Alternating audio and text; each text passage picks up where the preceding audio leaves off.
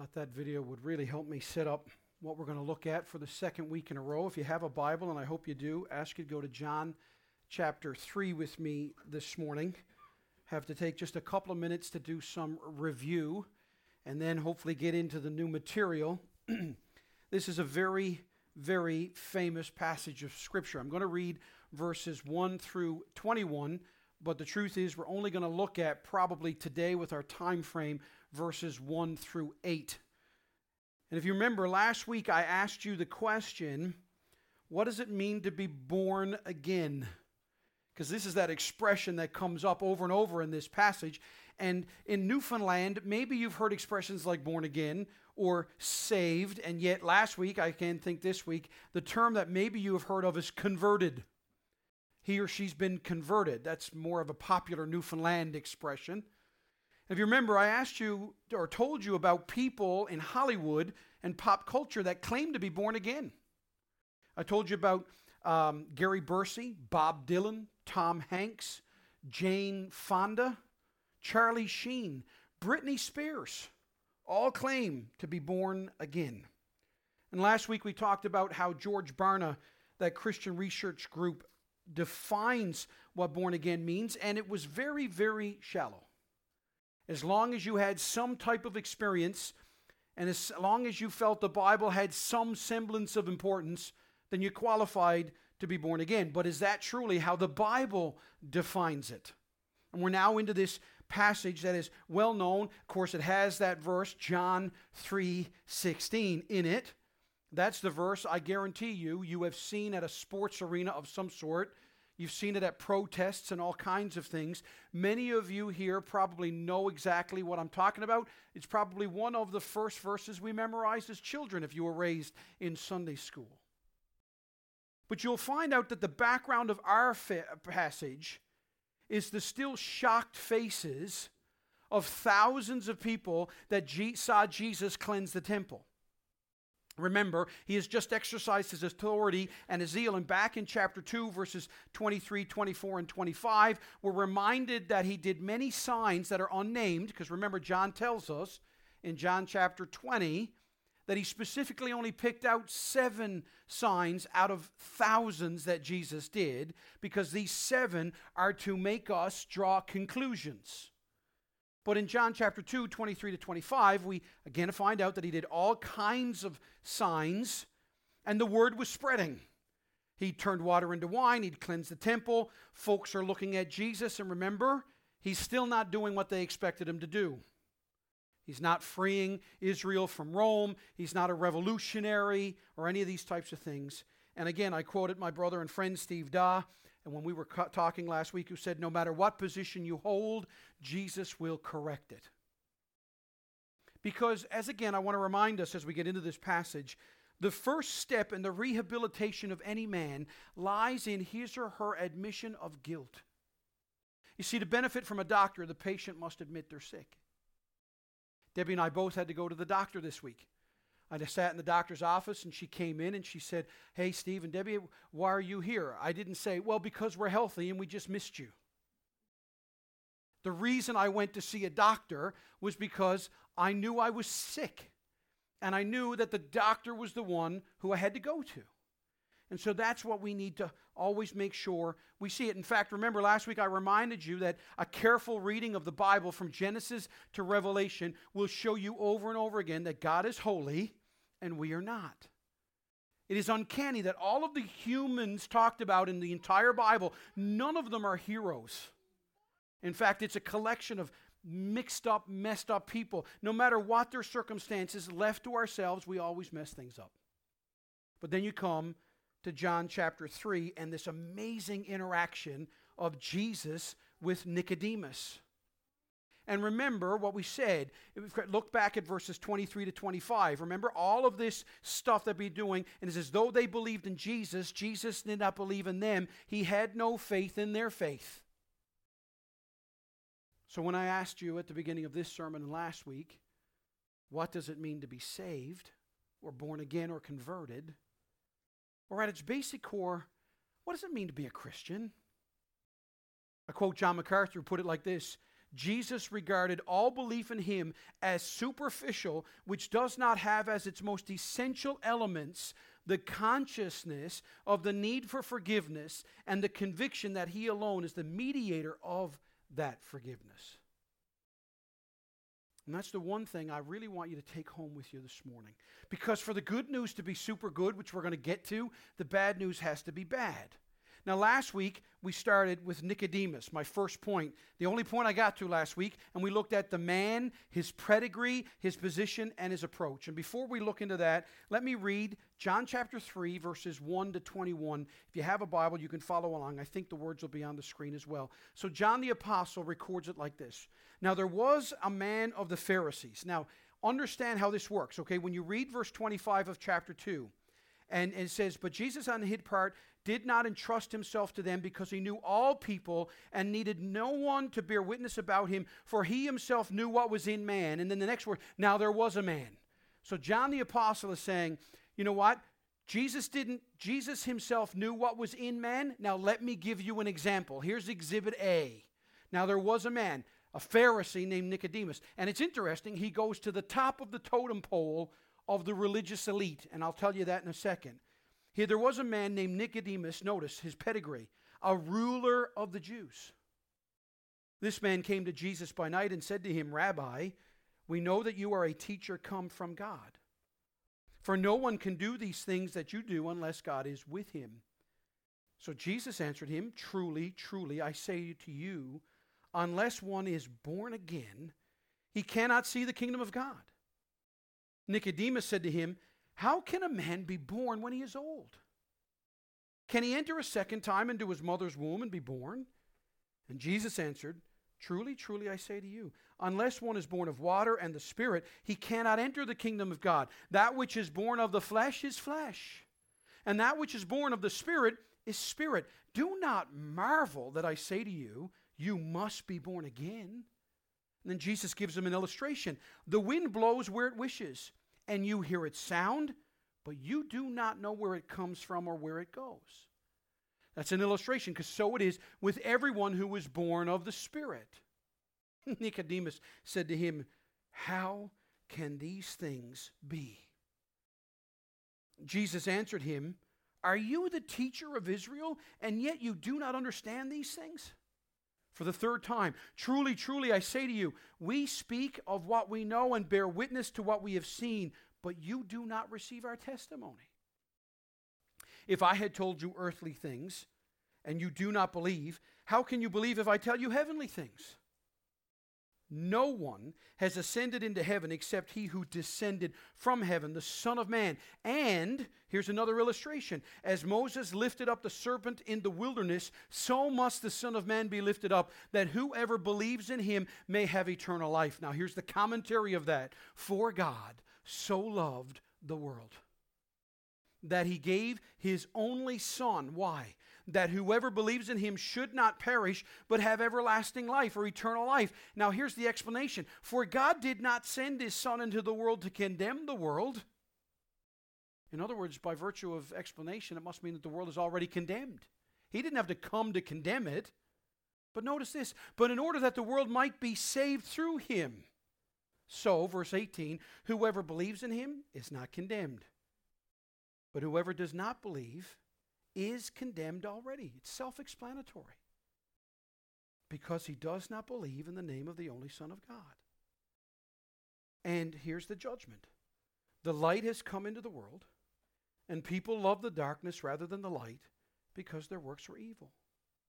For everyone who does wicked things hates the light, and does not come to the light, lest his works should be exposed. But whoever does what is true comes to the light, so that it may be clearly seen that his works have been carried out in God.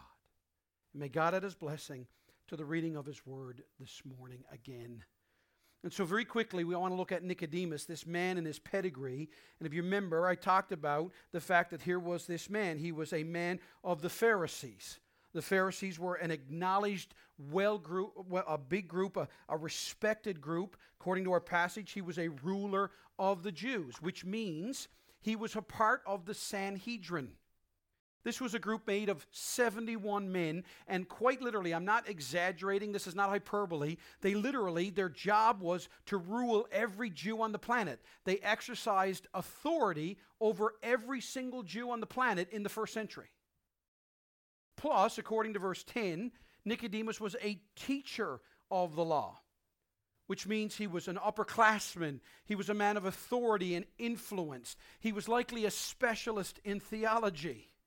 And yet, we see him coming at night to talk to Jesus. And so here was this upper-class, authoritative, influential specialist, still quietly empty, confused, maybe even scared, at least for sure searching.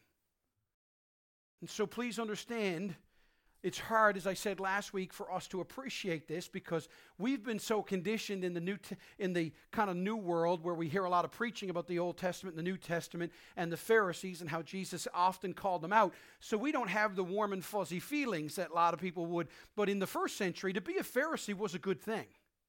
It was respected. Remember I said to you, he was religiously respected. He was admired, looked up to. He was also a respected ruler. People came to him with their struggles, their problems, and he was a respected scholar.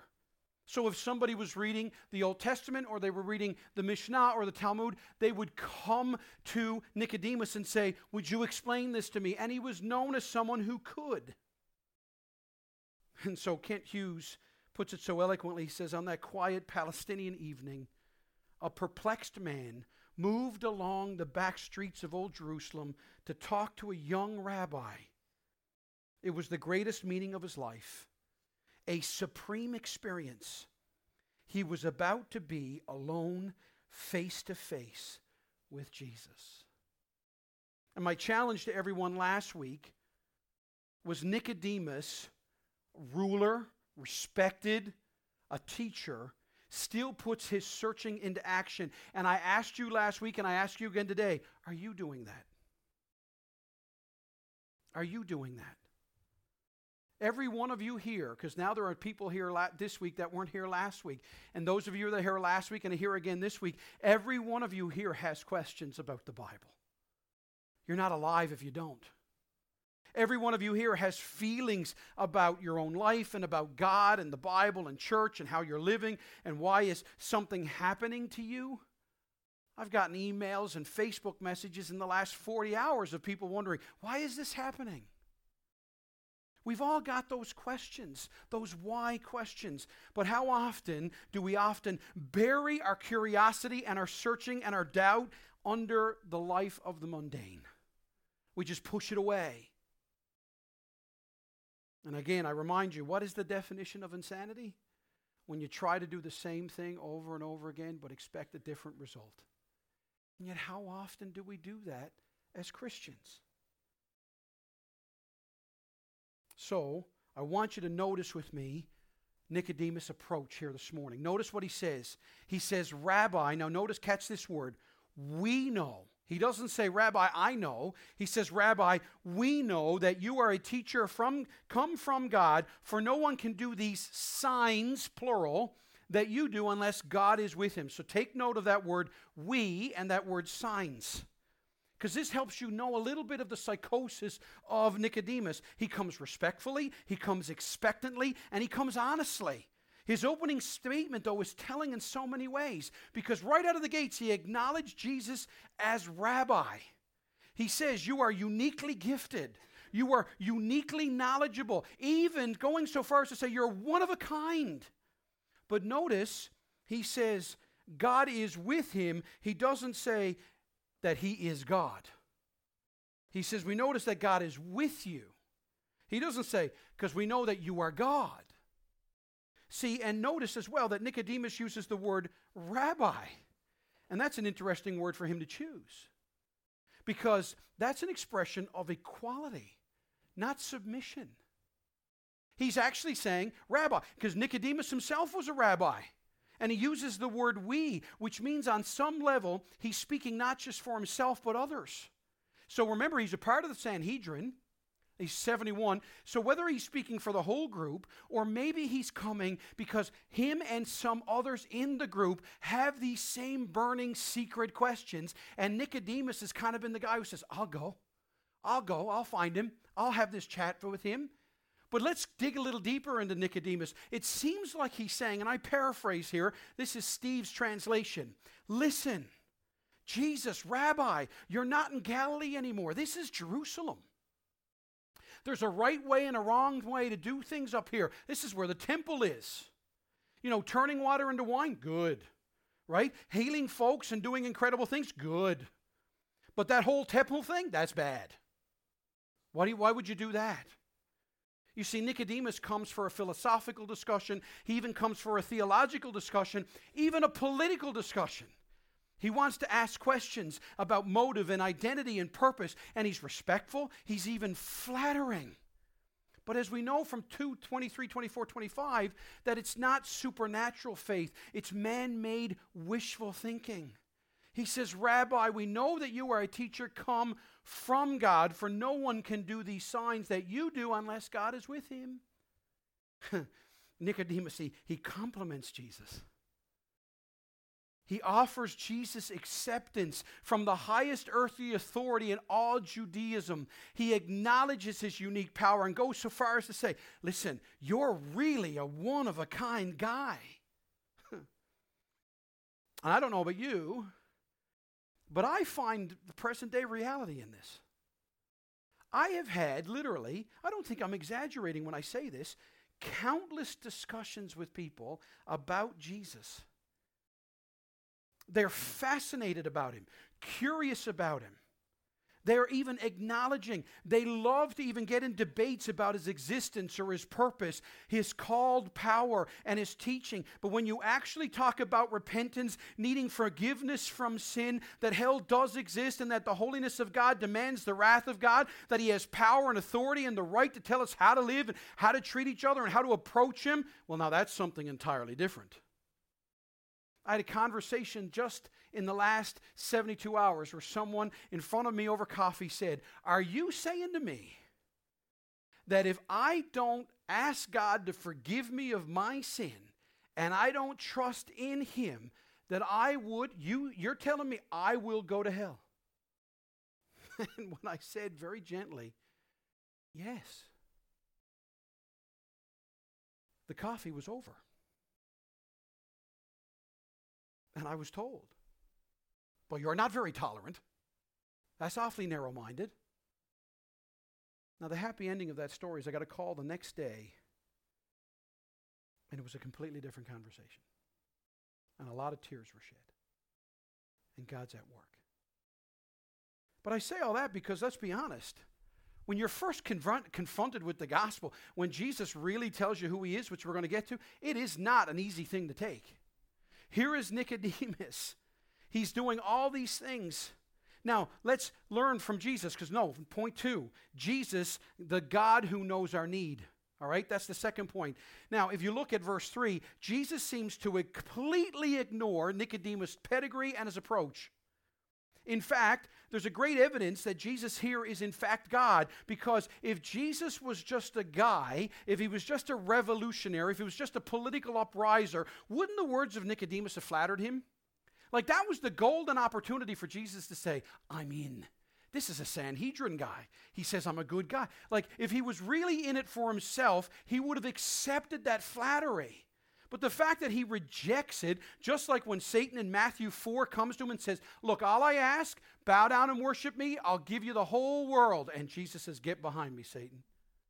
Because you know what Satan offered him? He offered him a crossless power. And Jesus says, that's not why I came. And so this is what we do. Jesus didn't come for the praise of people, but to do the will of his Father. Isn't that what we celebrated just a few weeks ago of Easter week? He did it. He's alive. That would have been a great place, Mary, for you to go, amen. There you go. I needed that. And that's why chapter 2, verses 23 to 25 is so important. Okay? Think about who the writer is, John the Apostle. He masterfully shows us that Jesus doesn't indeed know what's inside of man. That old translator of the Bible, a guy named Westcott, he writes this: the Lord answered not Nicodemus' words, but his thoughts. The Lord's answers to questions will be found generally to reveal the true thought of the questioner and to be fitted to guide him to the truth with which he is seeking. So Jesus says those famous words. Look at verse 10. Truly, truly, I say to you, unless one is born again, he cannot see the kingdom of God. There's the words.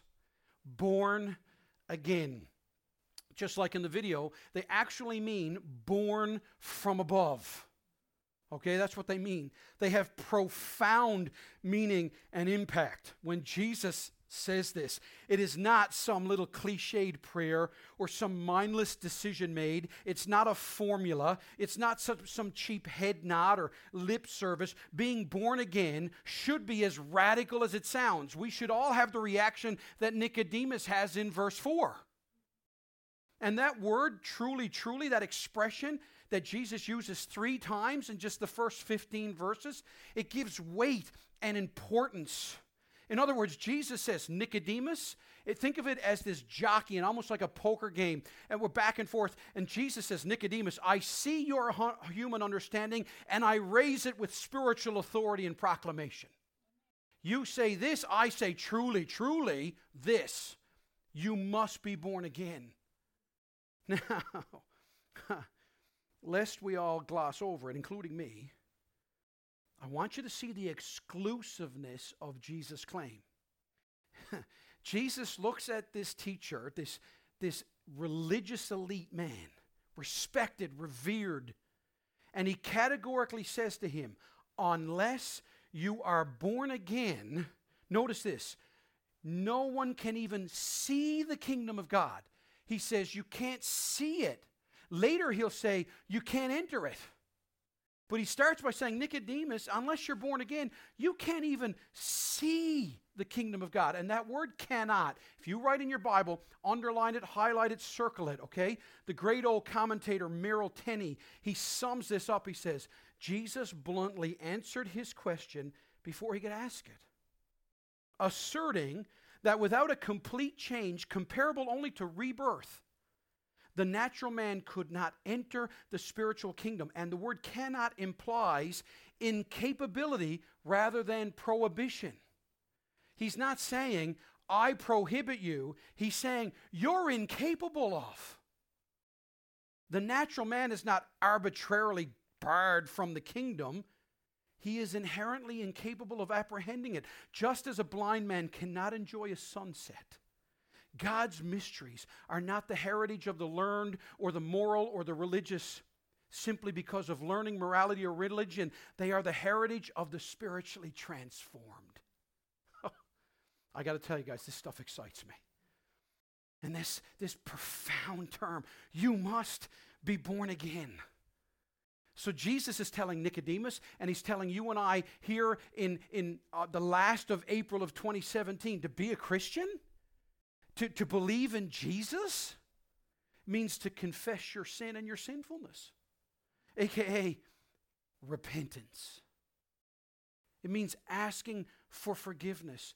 You want your biblical examples? Think of the publican who wouldn't even lift his eyes to heaven but beat his chest and said, God, be merciful to me, a sinner. Think of the thief on the cross. Remember what he says to his other buddy? You and I are here, and we belong here. We deserve to be here. This man in between us doesn't belong here. What does he say? Remember me? Remember me? Think of the Apostle Paul. I love the progression with the Apostle Paul because early in his ministry he says, I'm the least of the apostles. Then about halfway through his ministry he says, I'm the least of all Christians. And then when you get to the end of his life, he says, I'm the chief of sinners. It seems like the older he got and the closer to God he got, the more he understood how great God's grace was. So I would submit to you that Jesus says, being born again, are you ready for this? I love these acronyms, all right? I worked hard at this. If I place categories, I'm hoping to get an S, spiritual things, and so I'll score lots of points. It's super necessary, it's supernatural, and it'll always have super results. Jesus says you must be born again. You must mean it's super necessary. But he also says you cannot enter the kingdom of God. You cannot see it or enter it, so it must be supernatural. And when you do, it has super results. And we see that this little sentence was literally, for a modern cliche or a modern expression, it was mind-blowing to Nicodemus. Literally, he probably went, okay, Jesus, like, boom, really? And if you read the Gospels and the life and interaction of Jesus, you see this over and over again, right? What about the rich young ruler? Hey, Rabbi, again, there was that Rabbi, how can I have eternal life? Remember the Pharisee praying to God in the temple, the opposite of the publican? When he says, Lord, and I love this prayer. If you ever read it, think about how subtle it is. God, I thank you that I'm not like other people. Don't miss that. He actually is very, very religious. He says, God, I thank you that I'm not like them. Because I fast and I tithe. And I'm definitely not like that dude there. I mean, it's the ultimate case of comparative righteousness. And again, remember, it's like Steve Doss said, no matter what your position, Jesus corrects it. Remember James and John? When they come to Jesus, hey, and actually, they don't come to Jesus, Mama does. Remember, Mama goes to Jesus and says, listen, when you do this kingdom thing, I want my boys on the left and right. And what does Jesus say? You don't know what you're asking. Remember the woman at the well that we're going to look at in the next chapter? Jesus says, if you drink from me, you'll never thirst. And she's like, well, I just need some water. Right? She's thinking earthly. Jesus is talking spiritual. See, Jesus is always about and the sacrifice. He's always directing us away from whatever our worldly confidence is in to the spiritual realities of heaven. Leon Morris puts it like this. In one sentence, Jesus sweeps away all that Nicodemus stood for and demands that he be remade by the power of God. So before I even go on, let me ask you this by way of personal reflection. Now, really be honest with yourself. What's your confidence in? Think deeply in your own heart. To what do you cling to for life and death and meaning? What are you fighting for, or are you surviving for? Some of you in this room have simply given up, and you're hoping to make it as long as you can. Some of you have said, I'm just giving in. In fact, I will tell you on a very personal note, when I knew I had given my life to Christ, one of the prayers I rehearsed to Jesus that night was, listen, either you're real and I'm going to figure this out to live with you and you're going to show me yourself, or listen, I can't keep up these appearances and this facade. When I get up, if you're not real and I'm going to give up, I give up. I'm just going to go live whatever way I live. And I quoted the old Western. I just said, God, I'll see you in hell. That was the argument and the fight I had with God that night. Because that's what you're left with. It's like the one, remember, if you've ever battled a diet, have you ever said, okay, I need to go on a diet, and then you pick the diet, and you try, and then you find out it's really hard, and then you're really feeling down, or you're not getting the results you want, so you go, I can't do this, so I might as well eat what I want. I mean, it's not like I'm losing anything. I know I won't be healthier like whoever I was wanting to be like, but at least I'll enjoy this while I hate myself and others. So where's the ice cream? Right? We've all done it. Again, one commentator sums it up like this. Jesus was telling him, Nicodemus, that entrance to God's salvation was not a matter of adding something to all of his efforts, not topping off his religious devotion, but rather canceling everything and starting all over again. You got to see, now that's radical. Tim Keller puts it like this. I love this. He says, religion stresses holiness over grace. Irreligion stresses freedom over holiness. Christianity is freedom through grace that leads to holiness. Oh, that we could see the difference in that. So it makes sense, number 3, that Nicodemus responds the way he does. Look at this, that searching and confused question. Look at verse 4. Nicodemus said to him, how can a man be born when he is old? Can he enter a second time into his mother's womb and be born? Now, I don't know about you, but all my life, most of my life as I read this, I used to think this is a V8 moment. Have you ever seen those V8 commercials? When somebody is doing something and then somebody goes like, they lick their palm and go right on the forehead, like that's your V8 call, right? Because they're eating something sugary or something, and they should be drinking V8 because it gives you your portions of vegetables and fruits and everything else. I just look at this. Growing up, I read this and thought, Jesus must have looked at him and just wanted to bonk him on the forehead. Here's a smart guy, and he seems to be taking Jesus' words and going all literal with them.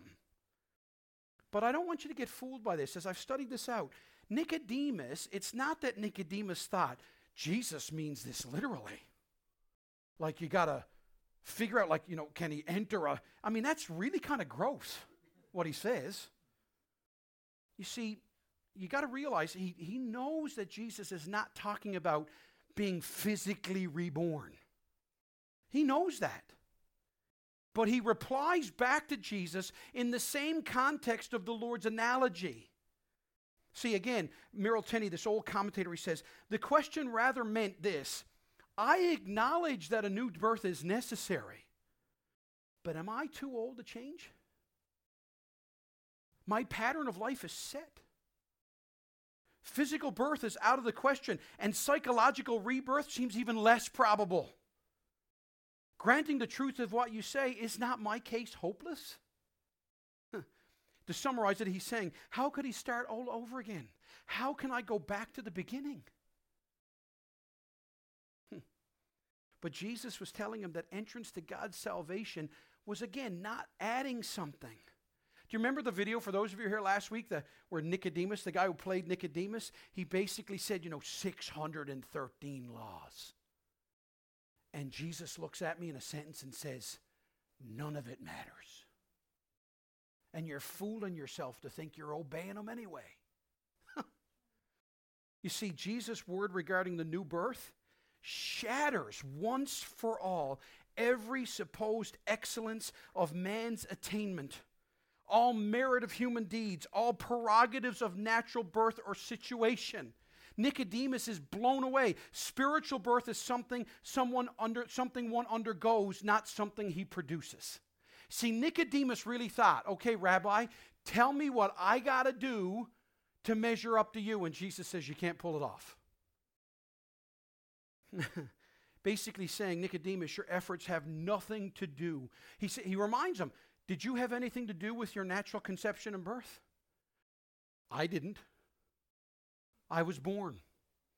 In fact, I barely have recollection that I was present for it. Everything I know about it, I get from my mother, who takes great joy in telling me the pain I caused her, especially as a means to manipulate me into obeying her. 38 hours I was in labor with you. You see what a blow this was to Nicodemus? Jesus basically says, hey, listen, being a Jew, that doesn't mean you're part of the kingdom. Being a Pharisee and esteemed holier than other people, that doesn't get you anything. Being a member of the Sanhedrin and your fame as one of the great teachers of Israel, it's for nothing. This young rabbi from Galilee calmly looks at one of the most respected men of all of Israel and says, you're not even yet in the kingdom. You don't even yet see it. Everything that Nicodemus had built his hopes on amounted to nothing. And I don't want you to miss this, because every one of us struggles with this too. Nicodemus' question displays where his mind and heart was. The shock of Jesus' words led Nicodemus to said, how can I do this? How can I be born again? What you're asking is too much. Dare I say it's impossible. Look, if you'll just tell me what to do, then I'll give it a shot. But if you're saying what I think you're saying, dude, that's crazy. And have you and I not struggled with that? We think Jesus is an add-on. I grew up in a world where it basically said, give me a list. Tell me what to do. Tell me what not to do. Give me a task. But tell me to admit that I can't. Tell me to admit that I even won't. Tell me I deserve death and hell.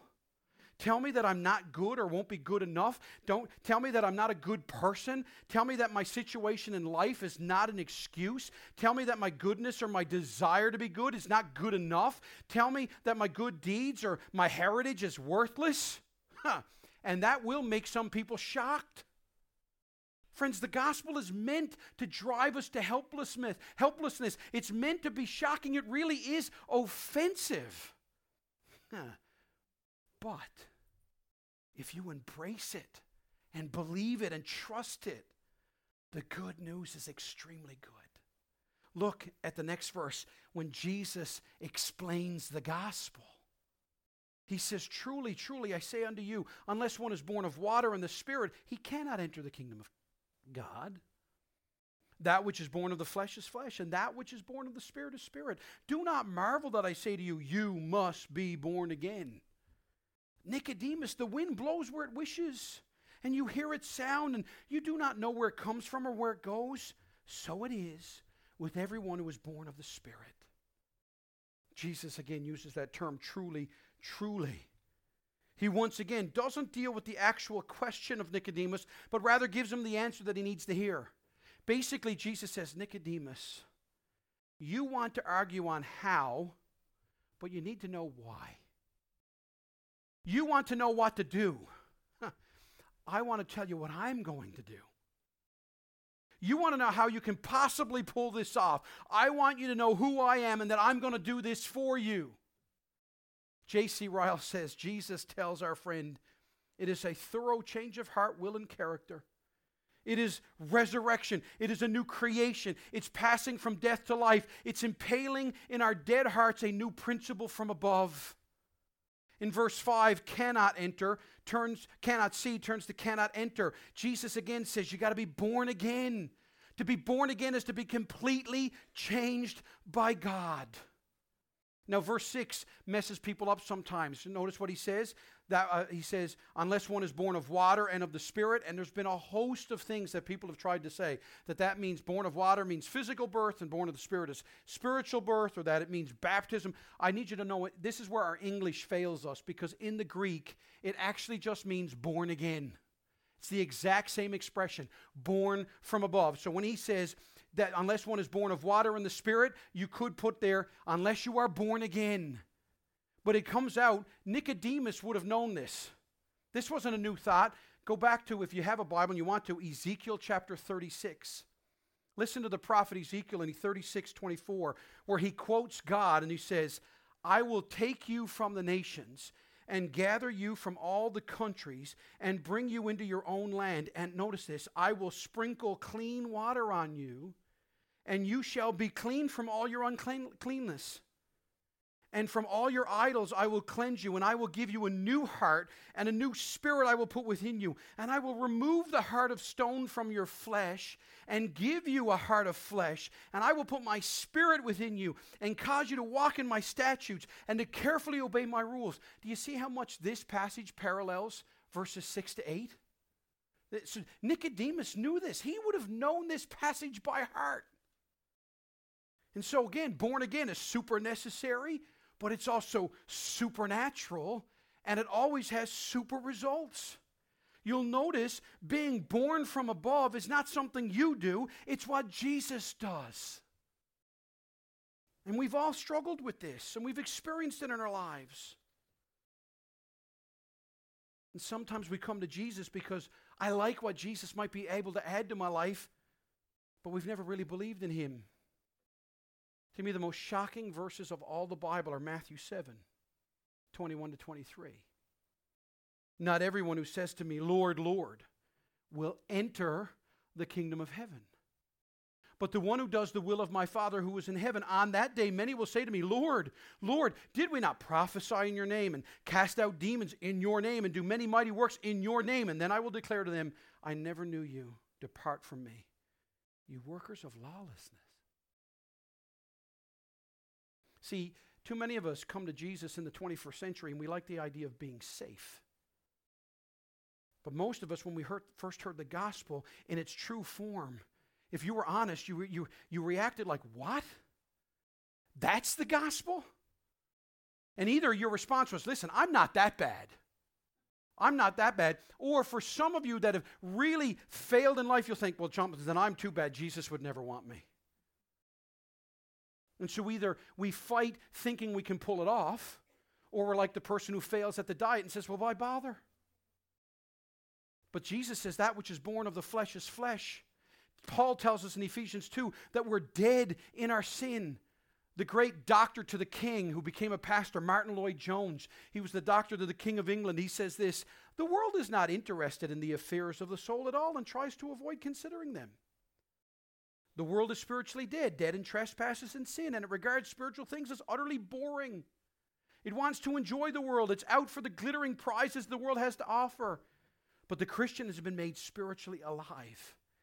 He or she is concerned about the affairs of the soul. They are the things that come first in his or her life and in all his or her thinking. How then has this happened? It's the power of Christ. God has made us alive with Christ, even when we were dead in our trespasses. And we know this, don't we? Charles Spurgeon cried out, you may be rich or you may be poor, but you must be born again. You may be intelligent, you may be educated, you may be talented, but you must be born again. It's super necessary, but it's also supernatural. The old preacher Skip Ryan said, being born again is not a decision you make. Whoever you are, however you've come to Christ, you have been the object of God's supernatural work in your heart. Jesus comes and calls. Jesus lived and died. But when God saves us, it produces super results. Because you'll now have faith in Jesus, not in yourself, not in your religion, not in your church. Someone who is born again comes to Jesus and only Jesus. Charles Spurgeon said it like this, sorrow for sin is one of the sure signs of the new nature. So there's sorrow for sin, there's a desire to pray, there's a different set of desires. You're different. And as I finish this morning, you have all seen this. Let me give you the greatest miracle of being born again I know, and that is of my grandfather. My grandfather was an alcoholic. My grandfather died at 69 years old, largely because he abused his life. But he was the biggest human being I ever knew, and he was bigger than life to me because he died when I was 13. He was about 6'4", weighed well over 300 pounds. For those of you who I think Eugene might appreciate this, you could put a Newfoundland silver dollar through his wedding ring. That's how big his fingers were. If you know how big a silver dollar, a Newfoundland silver dollar is, it was huge. He wore size 18 shoe. He was a massive man. When he died, we had 8 pallbearers. When my dad got saved, my grandfather didn't care because he didn't know what the word meant. But when he got baptized and joined another church, that wasn't the church he was raised in, my grandfather buried his birth certificate in the backyard and never spoke to my father for over 3 years. And Dad actively kept track, or my grandfather actively kept track, because we would go there every Sunday for Sunday dinner, and we would go in, Pop would hug me, he'd hug my mom, and then my dad would go, hey, Dad, how you doing, and stick out his hand, and my grandfather would say every week, who are you? My son died a week ago. And would keep active track, like, who are you? My son died 2 years, 4 months, and 2 weeks ago. Like he actively kept count. I was 12 years old. My grandfather had a massive stroke, and so he was bedridden. And I was very concerned about the soul of my grandfather. I quite honestly looked up to him in ways I can't, because he was so strong. And I remember going into his bedroom, and I wanted my grandfather to be saved, and I sat on the side of my grandfather's bed, 12 years old, and my grandfather lay in that bed, and his chest would heave, and he'd wear that tank top, those white classic tank tops that those old Newfoundland guys would wear, and his chest would heave, and I couldn't even make eye contact with him because I was petrified of him. So I just looked out the window and I said, Pop, I don't want you to die and go to hell. I so badly want you to know Jesus the way Dad knows Jesus. I said, don't you want to know Jesus that way? And my grandfather never said anything. He just breathed. And so finally I worked up enough courage to turn my head and look him in the eye. And when I looked over, this massive tear was sliding down the side of my grandfather's face, and he looked at me and he said, Stephen, I want to, but I don't know how. And I said, Pop, if I tell you, will you listen? And so I knew enough as a 12-year-old boy, quoted verses from Romans chapter 3 and quoted John 3:16 and I said, Pop, you just got to own you're a sinner. And my grandfather prayed for the first time ever in my life. It was a very simple thing. He just said, oh God, I need you. This man who everybody feared, he cursed and swore and drank. By the time my father came back, and of course I went and told my father, and my father actually didn't believe me. My mother threatened to punish me because she did not believe that my grandfather had gotten saved and said that I shouldn't be creating this kind of trouble in the family and so on and so forth. And my father was so afraid. But yet what happened was the next Sunday when we went, just before my grandfather got taken to the hospital, we went in and Dad said, hey, Dad, how you doing? And he took his hand. He said, how are you, son? First time in over 3 years. At dinner, Pop, who would be sullen and angry, we were in mid-meal and Pop looks up and says, Wayne, how's that church you're going to doing? Pop had another stroke that night and was taken to the hospital. My father was still too afraid to ask his own dad about these things, so he took his pastor. And he basically said, well, you ask him. So if he gets mad at you, he'll do something violent to you and not me. They went into the Carbonear Hospital, and my pastor, my first pastor I ever had, sat next to him, and he said, Ern, your grandson says you have come to Jesus. And Pop said, yep. And I said, when did you do that? Just recently. I prayed together that night for the first time ever. My dad got to pray with his own father. 10 days later, my grandfather was dead. But he was a completely different man because of Jesus. You must be born again. It is super necessary, it is supernatural, and it has super results. And you may be out there this morning, now, Steve, listen, you don't know how messed up I am. Or some of you might even be offended and say, listen, I'm not as bad as you make me out to be. And I would say yes and yes. You are as bad as you think you're not. And you're not so bad that Jesus doesn't love you. In fact, one of the favorite expressions I was ever told is, I've never met the sinner who went to God who Jesus didn't want. If you'll just go to him. You can't save yourself, but if you're sensing God calling you, don't fight it, respond. And it will change your life forever. Why? Because our last song this morning is He is a good, good Father. Let's close in prayer. Father God, as we make our way through this ever-famous passage of Scripture, I pray that my friends and family here have learned and realized that this passage is not as simple as just reciting it or just glossing over it. I want them to see the tension of Nicodemus and the glorious, powerful promises of Jesus in these words. Lord, I pray if anybody's here and they are hurting or searching or doubting, that they would realize you're a good, good Father. I pray for any that are running from you or cynical or proud or angry and think, this offends me. Oh, Father, would you yell into their ears and heart that you're a good, good Father? Would you empower us by your Spirit also to be committed to wanting to show our friends, our loved ones, our neighbors, our co-workers, this city, not some legalistic, Father, false religion, but just the profound supernatural transformation of when someone meets Jesus. Lord, you did it to my grandfather. You did it to me. Oh, I played church better than most. And you saved me. Help us all to come to you. In Jesus' name, and all God's people said.